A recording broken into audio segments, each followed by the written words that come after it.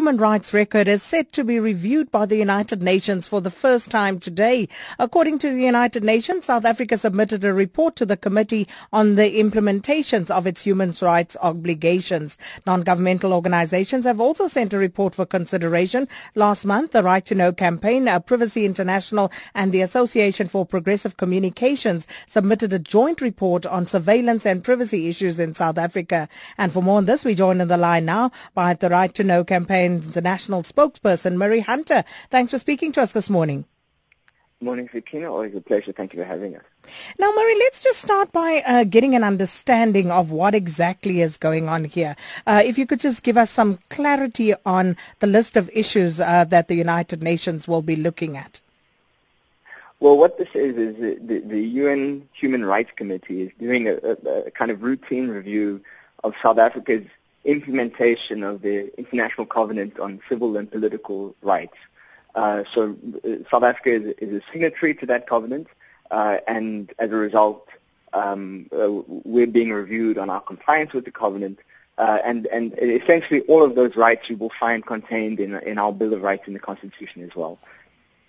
And then yourself, along with a few other civil society organizations, you've also submitted a report highlighting some serious concern about the state of surveillance in South Africa. Now, talk to us about that and also why you believe this is important. Absolutely. Thank you.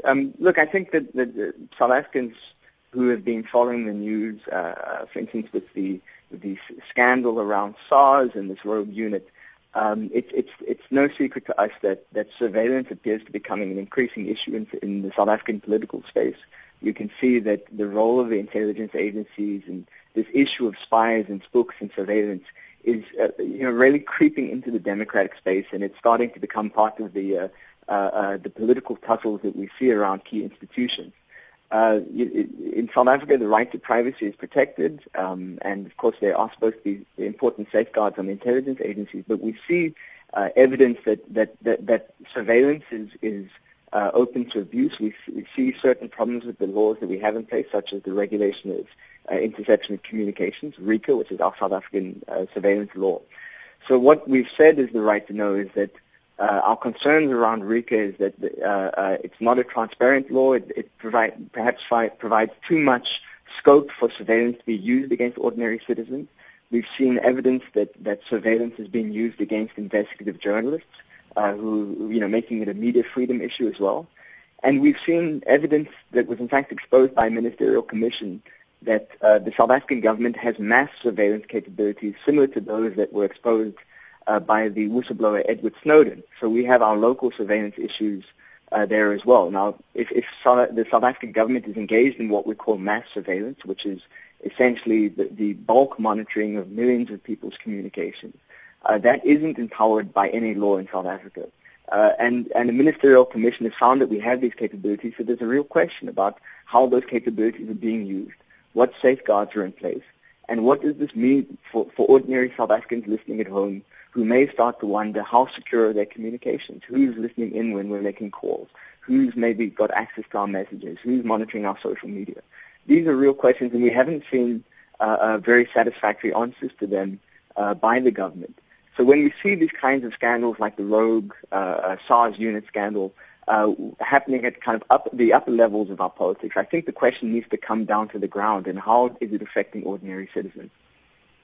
And what would you then say would be best practice around this internationally? Because there are issues of cybersecurity that are of concern here.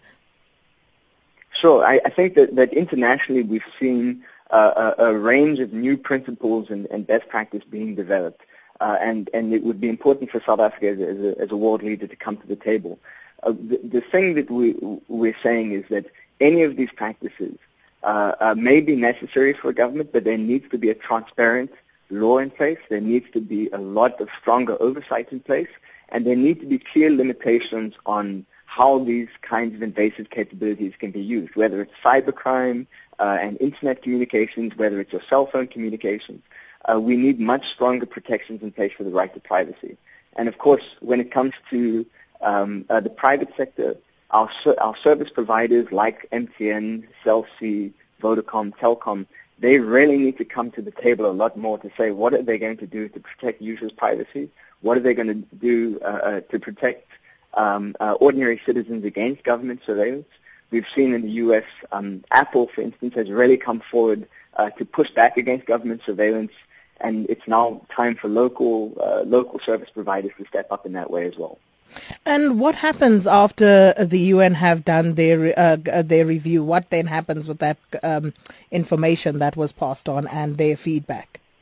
Well, essentially now the government has a chance to answer questions that will be put to them by the UN Human Rights Committee.